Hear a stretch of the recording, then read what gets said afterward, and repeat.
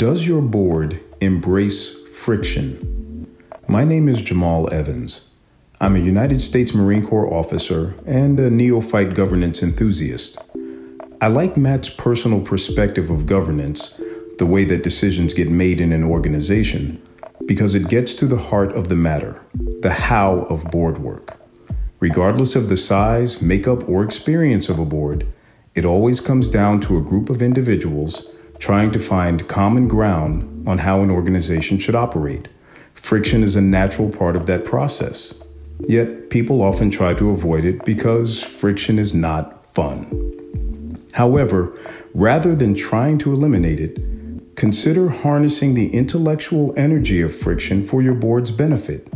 On a regular basis, intentionally look for the difficult perspectives and contentious voices.